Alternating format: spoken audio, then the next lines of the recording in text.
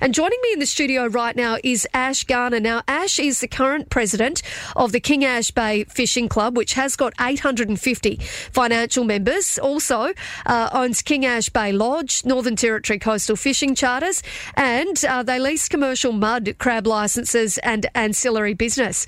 Now, joining me is Ash. Good morning to you. Good morning, Katie. Now, Ash, for those out there listening this morning that aren't 100% sure where King Ash Bay Fishing Club, where you guys are located, where is it exactly? Yeah, we're about 1,000 kilometres to the south east of Darwin, in the Gulf of Carpentaria, not far from the Queensland border, really, on the MacArthur River. So people will be familiar with MacArthur River Mine. So we're just downstream from MacArthur River Mine and just past Borroloola.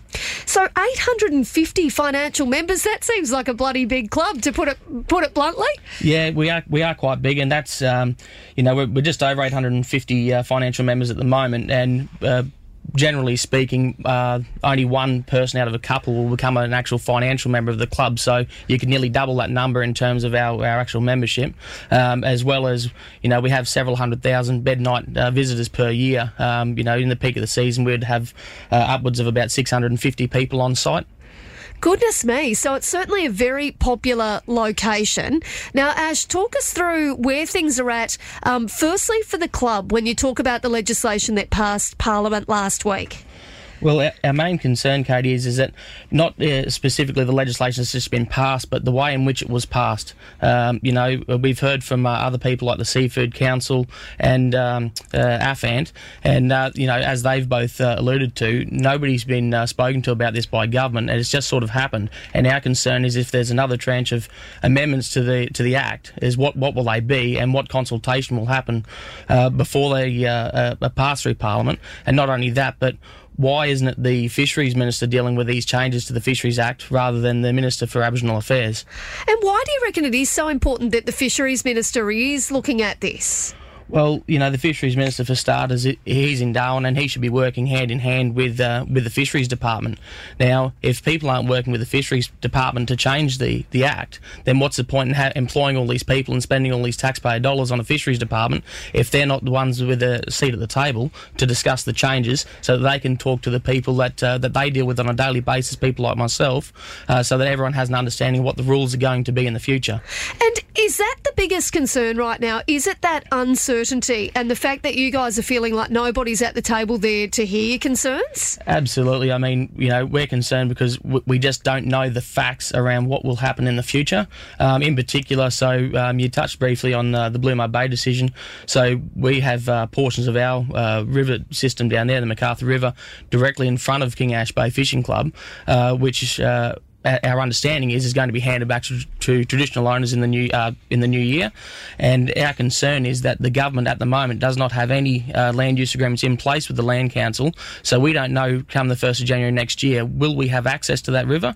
And if we don't have access to that river, then we may as well shut up shop, and that's a lot of businesses. It's not just the fishing club and my businesses. There are several businesses there, a service station, houseboat companies, charter companies, accommodation businesses, all sorts of things that operate there. There's probably 40 or 50 people during the peak of the season that are employed in there through various businesses, as well as all the businesses along the road like Daily Waters, Highway Inn, businesses in Borroloola that supply fuel and food and those sorts of things to travellers that will all be affected. Ash, talk me through the impact that it would have for you and those businesses. I mean, you've got the King Ash Bay Lodge. What impact is it going to have for you guys if you don't have that certainty come the beginning of next year?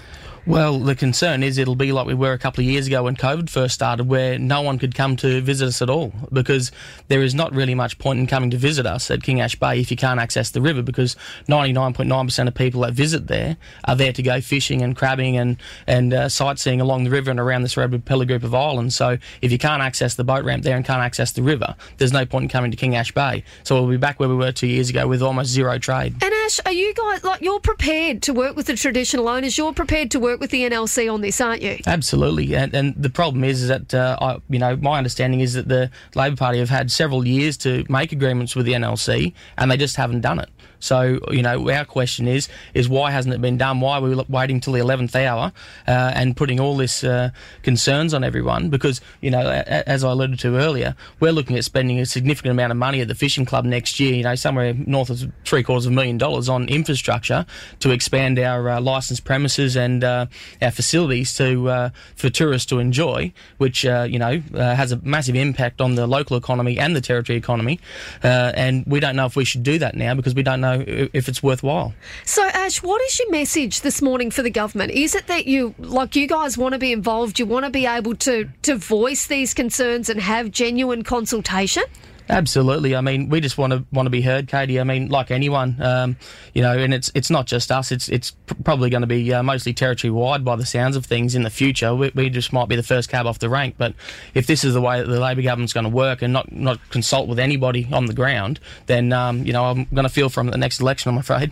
Because I want to be really clear here. The issue isn't that you don't think that the NLC or you don't think that the traditional owners should actually be able to to have a say over what they do. The issue here is that you want to be able to have your concerns listened to.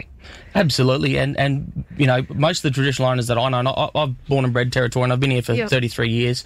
Most of the TOs that I know, they want people to be able to access the land. They want people to utilise the fishery, but it seems to be it's the NLC and the Labor government that can't come to an agreement. It's people on the ground there that want to make things happen, and I know many people personally that are happy for people to continue business as usual, provided that the NLC and Labor government come to some sort of agreement so that everyone's happy.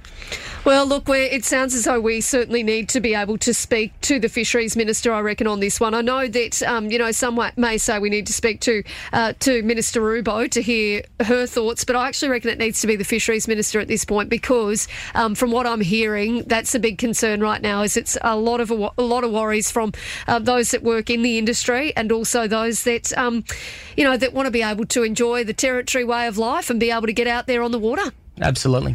Ash, I really appreciate you coming into the studio this morning and having a chat with me, and please keep in contact and let us know whether you do hear from the government or whether there's any progression in this space. Absolutely. Thanks very much, Katie. Thank you.